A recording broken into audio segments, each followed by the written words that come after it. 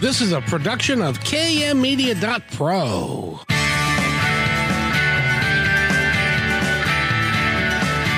Welcome back to Positive Talk Radio. Our goal is simple: to explore evolving ideas one conversation at a time. So come on over into our world. I know you'll like it, because on today's show, today we get to have a fascinating discussion with a very learned man. He's a physician. He's a author. He's written the book The Dreamer's Dance: 1,000 Days of COVID, and his name is Ravi Iyer, and we're going to be talking to him in just a second. But before we go there, I always have to go talk to my friend Eric. How are you today, sir?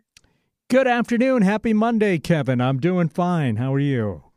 Yeah, it's a great day in the neighborhood, and the weather's kind of nice. What kind of a week are we looking forward to? Well, it looks like we're going to, get a little closer to fall here as we see some cloudy days with a little bit of light rain and through Wednesday. Then looks like some more sunshine back on Thursday and Friday. So not too shabby. Well, cool. It'll be fun for the week, and I'm really impressed with September. Normally it gets stormy a little bit and stuff. It's been very, very nice this summer, or this September so far. Absolutely, yeah. I think it's been perfect. I got to tell you, we're going to be talking today with the author of the book The Reaper's Dance, and it's about COVID and all the things. He's a physician. He was in charge of several hospitals. He worked with hospice for 9 years, so he's very versed in what's going on. He also went to Hunan, China, and it's all in the book, The Reaper's Dance. And so, wow, this is Positive Talk Radio. He's got some really positive messages that come out of it, although you might not think so, given the name of the book and stuff. But right. I want everybody to hang with us, because his message is really well worth being received, and I'm looking forward to talking to him. So, and as always, Eric, you're welcome to chime in whenever you'd like. So, great. Yeah, this is timely stuff, because COVID does seem to be, unfortunately, making a little bit of a comeback. It is, and there are people that are wearing their masks again, or some of them are being mandated by, I know in Metro bus land, that they are being mandated to wear their masks again and stuff. And so we don't know what we don't know, and we don't know what the future holds. But that's right. I think Dr. Ravi can help us learn a little bit more about that. And again, it's Ravi Iyer, and his book is The Reaper's Dance. And let's go ahead and introduce him to our audience right now. Doctor, how are you today, sir? Oh, very well, Kevin and Eric. It's a pleasure to be here with you guys this fine fall evening on my side. I believe it's 3:00 where you guys are. Yes, so we're just beginning of the early evening hours, and it is very nice here. So, and you are located in Virginia, aren't you? That's right. Beautiful Fairfax County, Virginia. Yeah, very good. Now, are you still in charge of the hospital and the where you practice? I'm still very much in practice. The Iyer Clinics has 3 locations we operate, but we are a busy community practice. I stepped down during the COVID era, during 2020. My burden of work at the clinic became so heavy that I actually stepped down from hospital duties, and I gave up my hospital activities, because during COVID, we were seeing as many as 80 to 100 patients a day, and there was no way that I could possibly manage both sides of the coin. So I focused entirely on community care and delivering care both at the clinic as well as in house calls to patients who were with COVID but too sick to leave the house. So we would go and see them in the house. We were told about COVID in kind of a little bit of drips and drabs, and we weren't really given a full picture of what was ahead of us. until they got into it. But you were right in the middle of all of that. What was it like? Because you obviously saw this coming. Yeah, Um, yeah. and did it scare you? Like it scared me.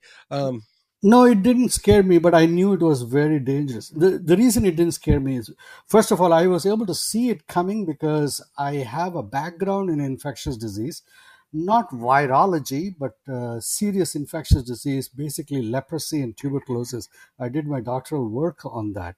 So I have worked with highly infectious bacteria, and I'm very comfortable working with organisms that can really get you sick, and I know how to handle them and be around them and how to be with them and keep myself safe and so when the first news started dripping down towards the end of February uh, and the beginning of March, I knew immediately that this is going to spread, and it's going to spread differently than the previous viral exposures we had. The previous exposures was the H1N1 flu epidemic that was there, and then in between there was a little bit of scare with the Ebola, but not really, it didn't really hit us, but just a few cases here and there in the US.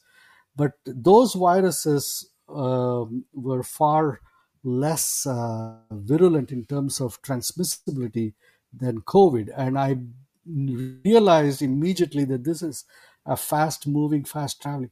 And the one interesting thing about COVID, which made it unique in its ability to spread, was that it would infect somebody, and then it would take about 5 to 6 days before the person would actually start showing symptoms. So, and but during those first 3 to 5 days after being exposed to the virus, the person was spewing out virus. So essentially, it was like it could hit below the radar, disseminate below the radar before it shows its face.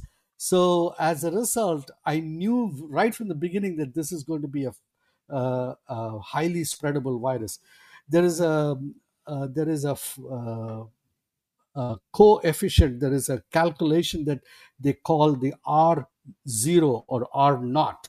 The R naught is a value that indicates the number of people who are going to get sick from one person who gets infected. So if I get infected, how many more people am I going to infect before I finish the course of my disease? So the R naught for COVID in the beginning period of January, February, March, April, May was anywhere between 2.5 to as high as 6.5, depending on what set of data you looked at.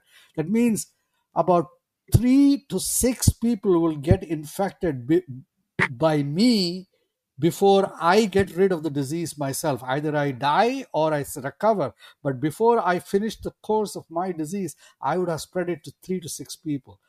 That's a geometric spread that simply cannot be contained.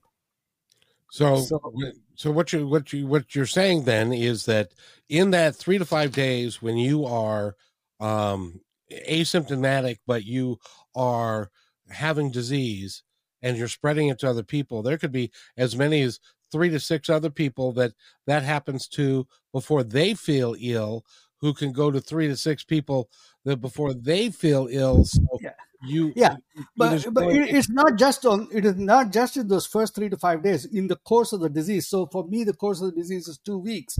But definitely, you're right. The first 5 days, I am definitely below the radar. So I'm far more dangerous in terms of community spread during the first 5 days than once I start developing symptoms. So that's the sweet spot for a virus. A virus that has visions of global domination cannot be one of two things. One, it cannot be deadly lethal to everyone, in which case it kills you before it can spread. Two, it cannot make you sick too early, because then the other people around you are going to know that you're sick and they're going to stay away from you, and therefore the virus can't spread. So any virus with dreams of global domination cannot have these two features, and COVID had both these features. So, like, it could make you sick late, and it would not kill all of you. So that is the problem. And that's With and that. Go ahead. just a 3% mortality, 3% mortality as compared to some other coronaviruses. For example, MERS had a 40% mortality. Nipah, which is another coronavirus, has a 75% mortality. Those viruses never spread much because people die faster than they can spread, and they fall sick early. But COVID was unique in that sense. It hit the sweet spot for pandemic. And then over the course of the and educate me here, because this is what I've heard, and you obviously tell me, but in the course of the pandemic, it would change over time, and to a So different. that's a separate feature of a virus. You got to remember something: the virus itself has no self-replicating property. A virus basically takes over your human cell and commandeers the cell's machinery to make more copies of itself. And since the virus is using a human replication machinery, the replica copies are not perfect. So there are errors as they go along. So each virus infects one cell and makes a billion copies of it. If it makes one error every 1,000 copies, you are having a million errors, million copies of virus with errors. Now, most of these errors are fatal to the virus. The virus itself dies out because the error produced a defect that is not advantageous to the virus.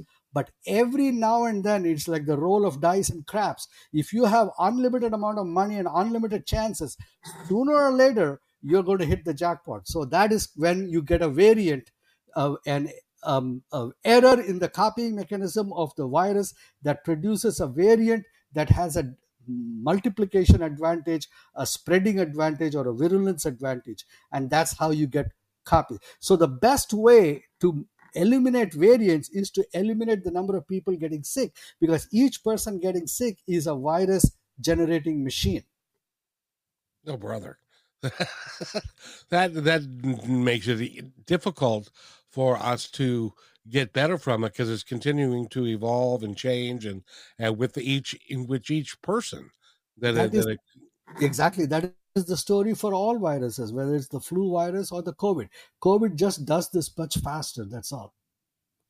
I gotta ask you, because we went through a period in, what was it, in 2020, and in March and in April and May, and it was seemed like, to me, looking in from the outside, it seemed like when I was watching CNN, or I was watching the governor of New York, or some of the other ones, it didn't they said it was serious, but they didn't kind of give us anything that we could hold our hats on. And I know that you did this because you were going to people's houses that were sick, and you had a whole group of people, and you knew how to protect them from getting the virus and getting the disease. Why wasn't that put out there a whole lot sooner? Was it because of the lack of knowledge? No. So yesterday I saw on my LinkedIn channel, I saw a wonderful snippet of Colin Powell answering um, a White House fellow's question. And she asks Colin Powell, what is the most important factor in a leader? And she barely finished the question, and Colin Powell shoots back, says trust. And he says that when he was in infantry school, he had a sergeant who said, Lieutenant, you'll know you're a leader when people follow you, even if it is just for curiosity. And what he said was, leaders are able to generate trust. And the way they do it is by putting themselves at risk and putting themselves on the front line and putting themselves accountable. During the pandemic in the US and also in other countries, almost very, very few publicly appointed leaders did that. It was left to common groups of people. I'm not the only one. There were many such doctors like me and many civic minded community leaders who came out in the pandemic and took care of their families, their neighbors, and they took the charge and faced it down. But the the professional leaders of society during this period had an abysmal track record because they simply did not step up to the plate. They kept deflecting, humming, hawing, and clutching at straws and pointing fingers rather than truly taking the charge and saying, hey, this is what we are going to do, this is what you're going to do, and this is how I'm going to do it. Nothing that worked during the pandemic was unknown to us at the beginning of the pandemic. We knew it. We knew how to, we didn't learn anything new to handle this virus. We just used ancient knowledge. But we had no coherent messaging, and we had no one stepping up and saying, I will be responsible 100% from beginning to end. No one did that. That was the tragedy of global society, not just the US. Well, I suppose that when you're in that particular position, nobody wants to be the one that says, hold on to your hat because we're in for a huge pandemic that is going to cost a lot of lives. And nobody wants to be in that position, I suppose. But that's what was required of them, wasn't it? Yes. So just think about it. If any one of the leaders, see, you are in it already. You're going to lose anywhere from 200,000 to one to 500,000 lives. That's guaranteed. To go around saying I don't want to create a panic is stupid. What you need to do, what you need to do is going to say that, hey, we are in a war. We need to have we are going to lose people, but I'm going to make sure that we don't lose them cheaply. I'm going to make sure that every life we save is meaningful. I'm going to make sure that every life we lose at great cost. I'm not just going to throw lives away. And this is how we are going to do it. That is what was needed. We needed, in who was the person, the Teddy Roosevelt who did the fireside chat. Yes. Yes, and that was at one of the darkest moments of history, and he brought the country out, and he was a paraplegic in a wheelchair. So don't, it has nothing to do with your physical ability. It has to do with your morals fiber, your moral standing, your ability to stare death in the face and make death flinch. That is it. Yeah, and the president that you're talking about is Franklin Delano Roosevelt, and it was during World War II that he had the Sorry, yeah, fireside chats, yeah, and it was designed to give comfort and also information to the American people about what was going to be expected of them, such as gas rationing. They're going to take the copper out of the yes, pennies. They're going to do all, women are going to have to go to work and be Rosie the Riveter because the guys are going to go off to war. And he presented that in a way that we were all in it together. And it was exactly. So that kind of messaging was what was needed now. This was World War II. This instead we had none of that. So that was the enormous tragedy. Where we lost in this pandemic was right here at our leaders. We didn't lose because of the virus. We lost our moral fiber, and that was something that we really, really need to.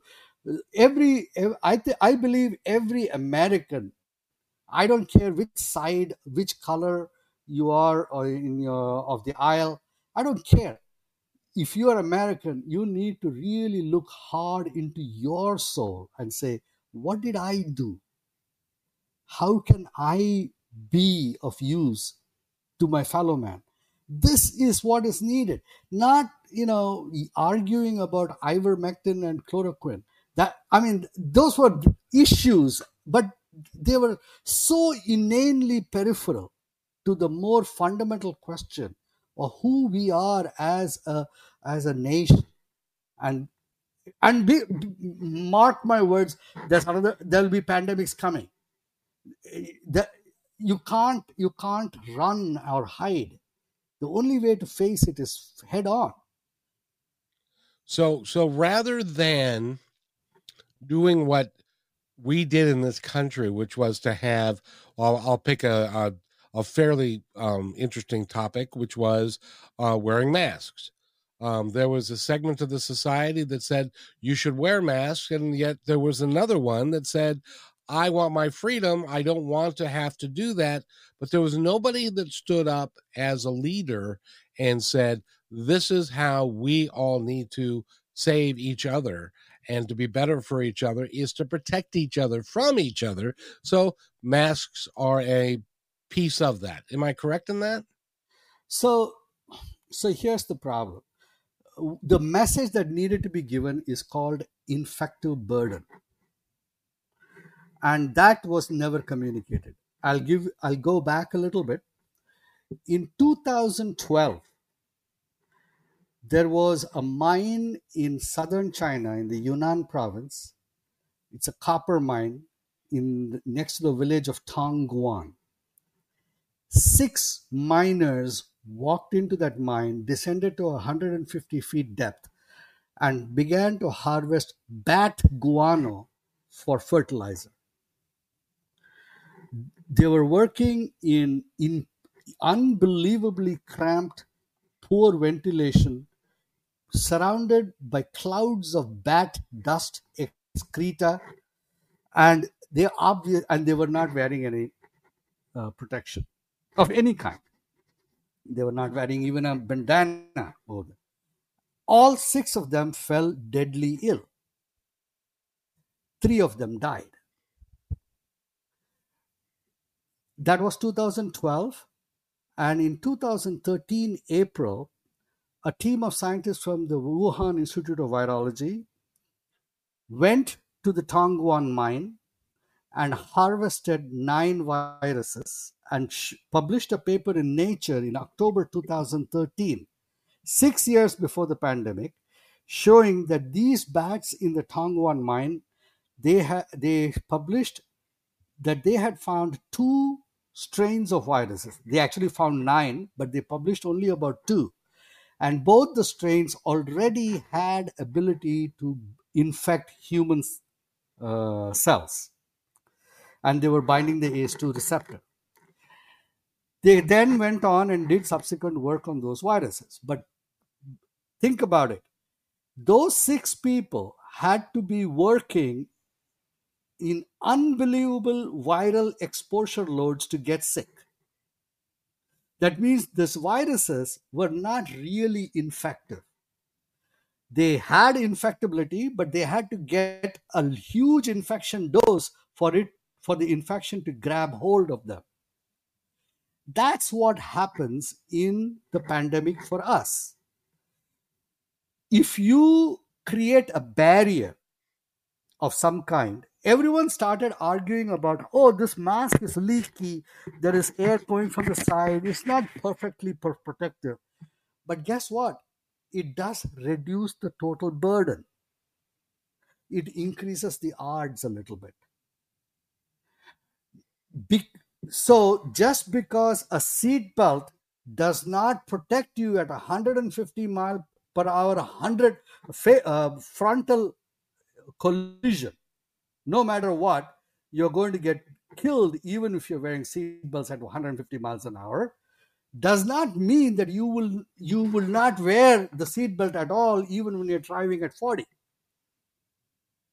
Right. So that's what I'm trying to say. But there needed to be someone who was competent, who had credibility to say, hey, listen, the masks are not 100%, but they are better than nothing. Yeah. And this is how you should do it. So by arguing that masks are protective as if it's a fait complete, it's 100% protection. No, there's nothing in the world that is ever 100%. So the idea of relative risk needed to be communicated in the messaging. That was never done. Then to begin with, initially the administration was worried that they didn't have enough masks for the first responders. So they said masks are not required. Then suddenly, 3 weeks later, they said, oh, no, everyone should wear masks. So they shot themselves in the foot in terms of their credibility. So the American public is not stupid. They know, hey, wait a minute. One day you're saying this, another day you're saying that. I think you're full of shit. That's it.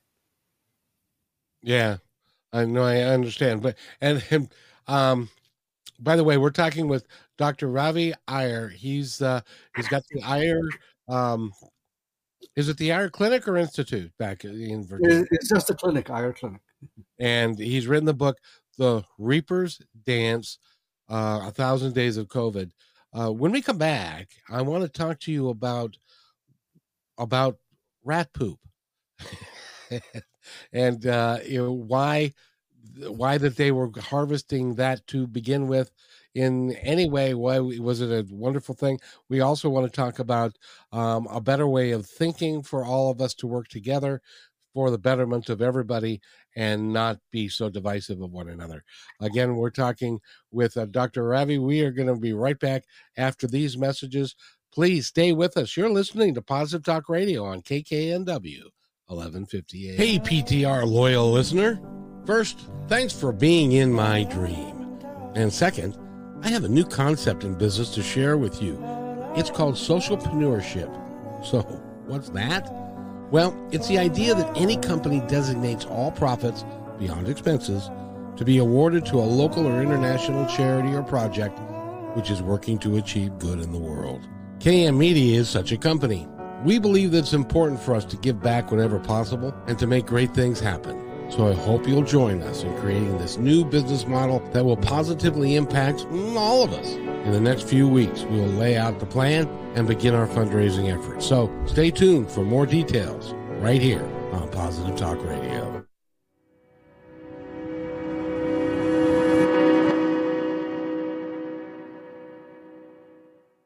When you want to say more than words communicate, you can with flowers. Your custom boutique floral studio in Bothell, Washington is anaturaldesign.com, connecting you to nature through the language of flowers. Where your people are is where our flowers are beautiful. Your success is our goal. anaturaldesign.com at your fingertips today. Hey, thanks for listening to Positive Talk Radio. Did you know that we're also a media production company? Well, surprise, we are. We can create all kinds of audio, video products to fill any need. Please visit kmmedia.pro/our-store for a complete list of products and services. In addition, do you need a great voice to add to your own website or any other project? I know that we can add depth and quality to your work. I've been told more times than I can count by many professionals in the business that my voice adds to the quality of the presentation. So, let me create something for you. Please contact me at kevin@kmmedia.pro and let's create something great. And welcome everybody back to Positive Talk Radio. My name is Kevin McDonald and we are talking with Dr. Ravi Iyer. He's written the book Reaper's Dance, which is 1,000 Days of COVID. And Dr. Iyer, you had spent a great deal of time working with people over those 2 years, and you've also worked in hospice for a long time, and so you've seen your share of the human experience and what at the end of life and that sort of thing. That it must have been very difficult for you to see the numbers of patients that you were seeing and dealing with the COVID as it was. How did you and your staff survive that? And did anyone have to seek counseling because of it? because of the sheer numbers that were coming at you? And then I want to ask you about rat poop or Rat bat poop. poop. But first, did your staff, were you able to keep them all feeling okay, even though they were being surrounded by such horrific circumstance? I'm glad to say we were able to do that, but we were scared. We were worried, but we banded together and we cared for each other. One of the things that really inspired me during this event was the immense amount of trust that my staff had in me and in my ability to keep them and their families safe. Um, One of my staff members had an elderly father and mother living with him. The father was actually a dialysis patient, a transplant patient, so he was immunocompromised. And here she was working side by side with me, treating extremely sick people. Um, so we had policies in place to help make sure that we were each other's safeguard and safety net at all times. We had a buddy system, so every time we would go out to see a patient on the parking lot, there would be two people. One person is working with the patient, the other person is watching this person work with eagle eyes. Any slight slip, a little tear in the glove, an accidental touch to an infected swab, immediately the spotter would say, just wait a minute, you just contaminated yourself. And she had a little spray gun and she'll spray a disinfectant on me. And when she was doing it and I'm the spotter, so we had this buddy system where each one was the other person's safety net, and that really worked out well. The We were exhausted at the end of the day. I would go home, I would change in the garage, then I would go down to the basement. And for those 9 months, from March of 2020 till December 2020, when I got my first shot of the vaccine, I slept separate from my wife. Mm. I ate separate from my wife. We would see each other from about 20 feet distance and waving to each other. That's it. Not no interpersonal connection for that. So it was almost like a warrior monk kind of existence during those 9 months. The but the work itself was extremely satisfying. It was heartrending when we lost patients. We lost about several really long-term patients of the practice succumbed to the disease, but we saved a few. We got a few, grabbed them, detected them, and decided that they needed intensive care. Got them beds in the hospital when the hospital was struggling to find space. So we were able to save quite a few too. So all of that. And during this time, of course, we are surrounded by the negative conversation also that, hey, this is fake, uh, this is uh, this is not real, this is a conspiracy, the government is trying to take your rights away and whatever. I really did not have time or interest to even focus on that at that time. It doesn't matter to me, uh, but it was some amount of noise that I had to filter out of our mindset before, to keep focused on the job. It was most intense during the first part of the year. It became a little more contentious as we got closer to November, but I was able to keep the team focused on the job rather than get caught up in the sideshow of life that was going on. And it really was quite a sideshow. It was really remarkable. But I wanted to ask you because, That one thing I wanted to say, yeah, people don't know. Do you know that the number of Republicans who died during 2020 exceeded the Democrats at every level? I've heard that. I've heard that, That, and the that, reason is they didn't believe it to be true, so that's true. they didn't take precautions. That not, and after the vaccine came, the disparity in deaths increased because the Republicans did not get vaccinated. So the disparity increased, and there's a hardcore study from Yale about that, and it is tragic. It is. You think, as far as I'm concerned, I just see human beings. I don't see Democrats and Republicans. I just say human beings, and that is what I wanted to bring, and that's why I wrote the book. See, what's happening in us is this us versus them mentality that is taking over the world. And what's happening is we are forgetting, we are becoming a bunch of identities rather than who we are. See, long before I am a man or a woman, long before I'm a husband, a wife, a father, I'm human first. Yes, And that is what is being lost. The we don't relate. We are, for the most part, we are relating to each other as a label. It's no different than whether, what does it matter whether it is the cloth you wear is the color of your skin, or the cloth you wear is a two-piece suit versus a tattered jeans. It is still a covering. It is covering the real you, which is human. And this is what people need to see. People need to see beyond the covering.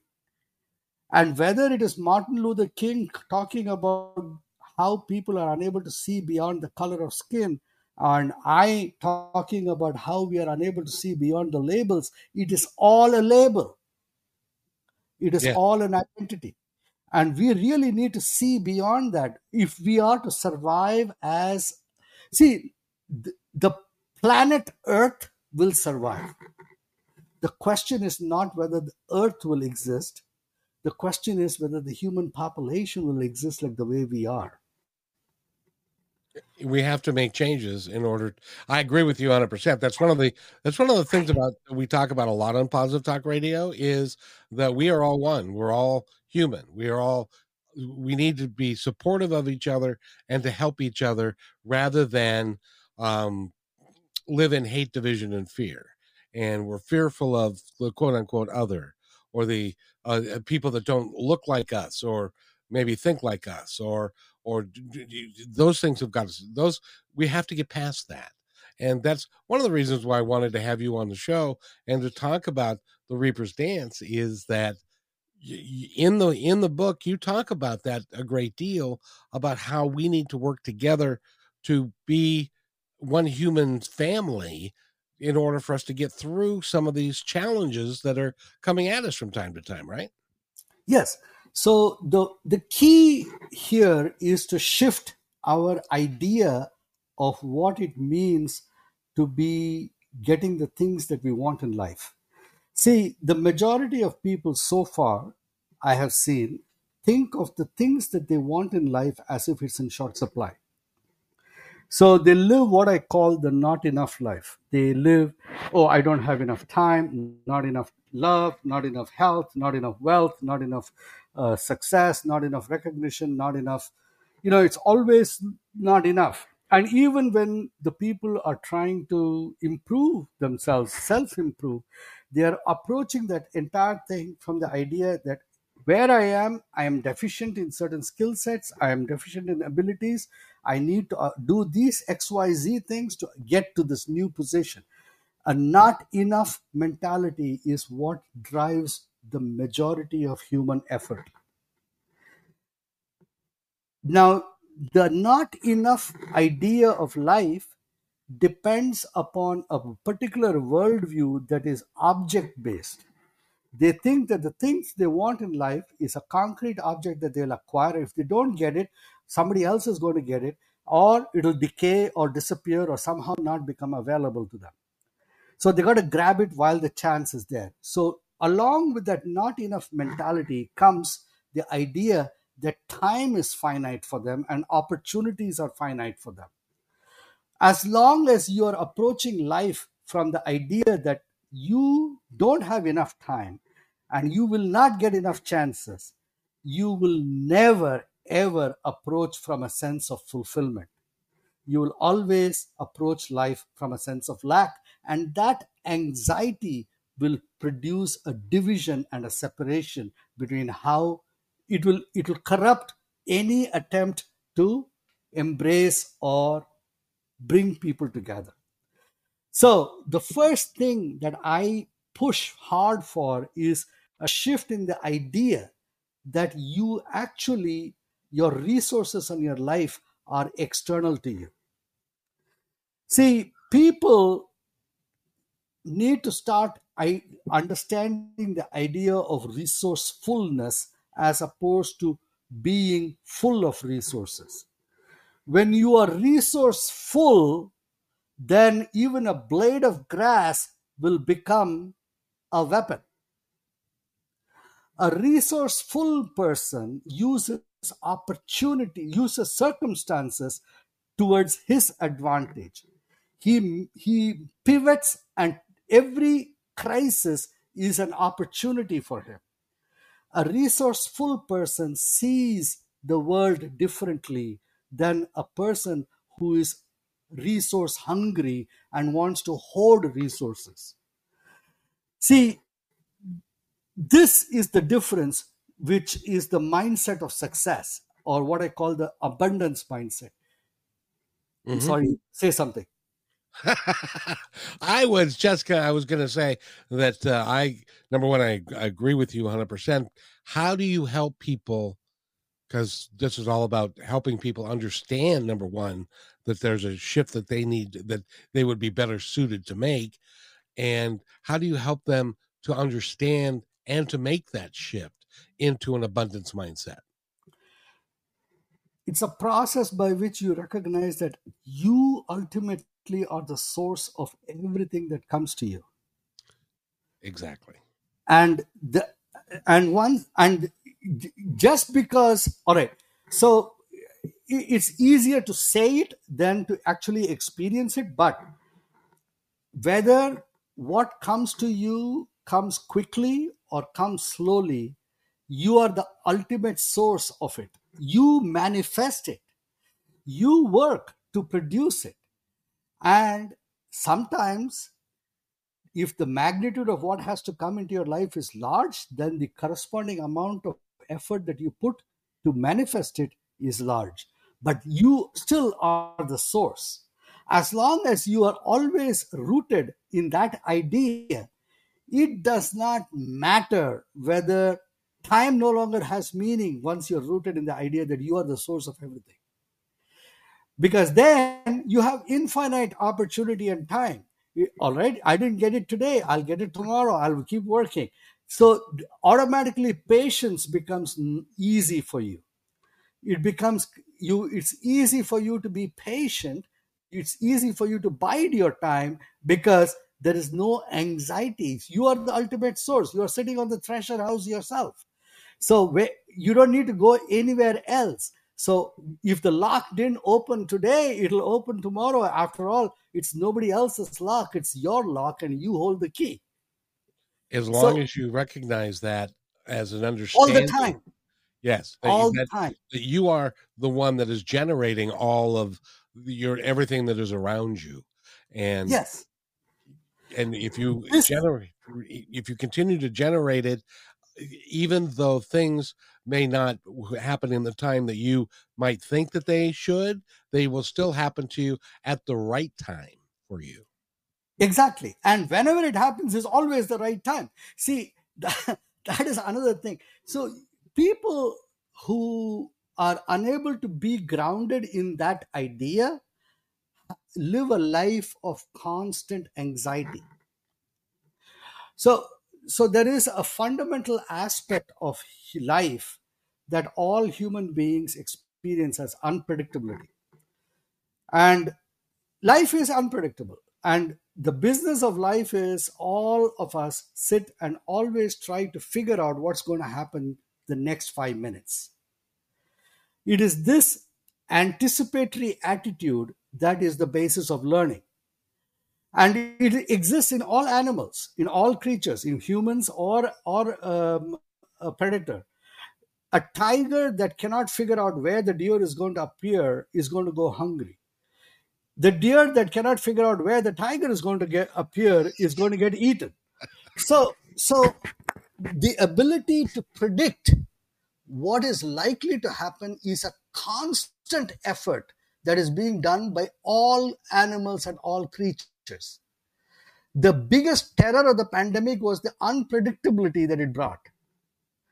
And that terrified people because nothing was sure for them. But the people who knew that their life and the objects in their life, the contents of their life, the resources of their life came out of themselves, did not fear. They could walk through the valley of the shadow of death without fear because they truly felt resourceful. Yeah. See, the Psalm of David is not an abstract thing. It's a state of being. And it's a state of being being grounded.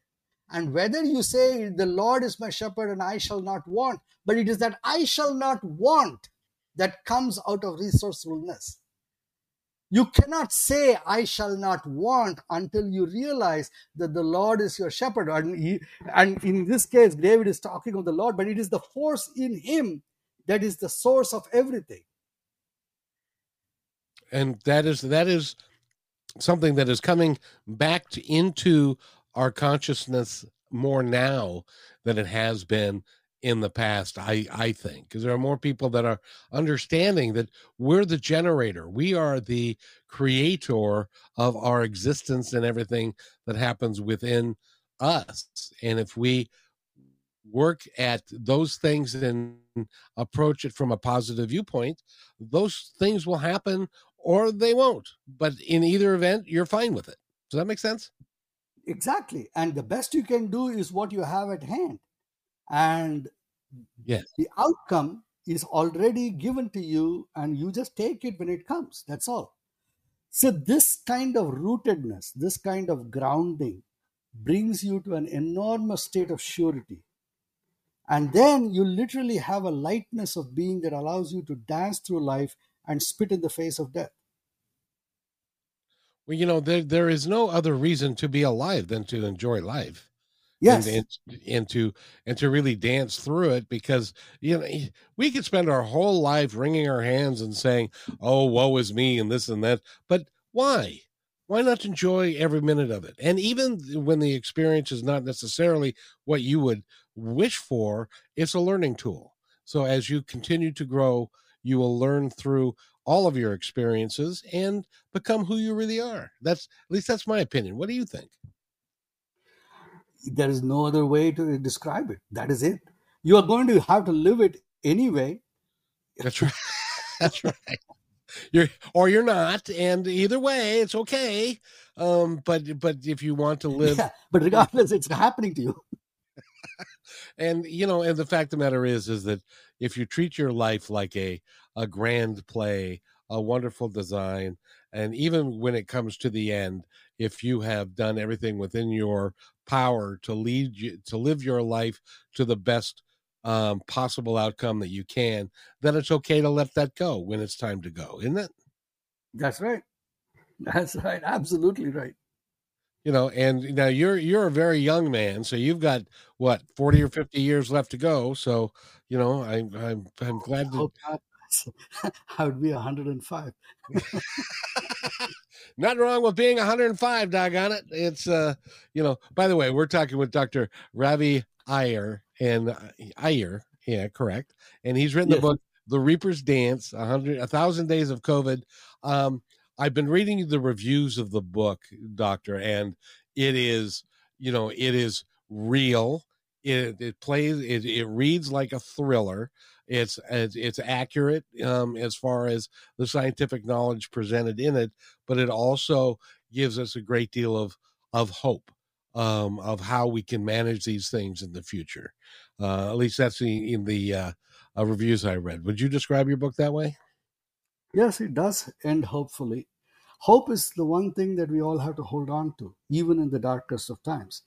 And yes, I am hopeful. The book does reveal some of the darkness of human beings, also the blindness and foolishness of us. We are tampering with reality and nature in very dangerous ways, which I think people are reassessing how they are going to approach it. There is a lot of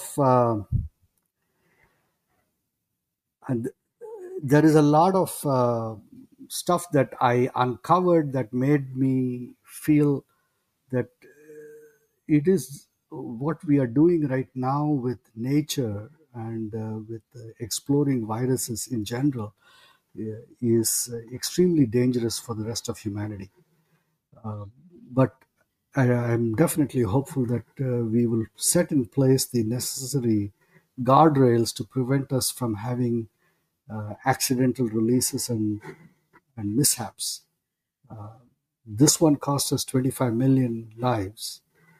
So I don't think we can keep losing lives like that. That is a number that's a very sobering number.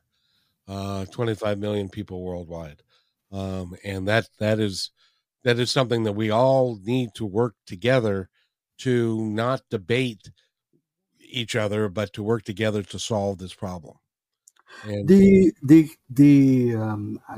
toll of COVID is bigger than the lives that died. In some ways, the lives that died were actually fortunate. COVID during the period of 2020 and 2021 disproportionately hit adults.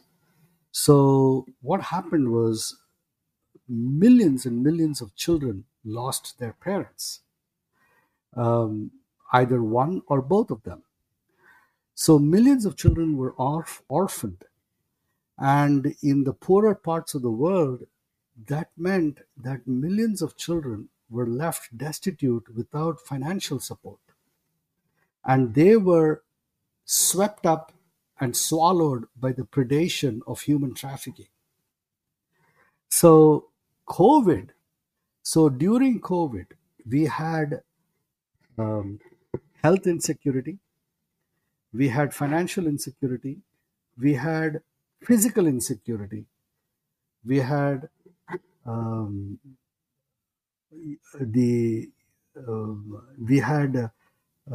sexual insecurity. So, I call these the four horsemen, and they were all riding behind the fifth horseman of disease. So, public health is not about public health.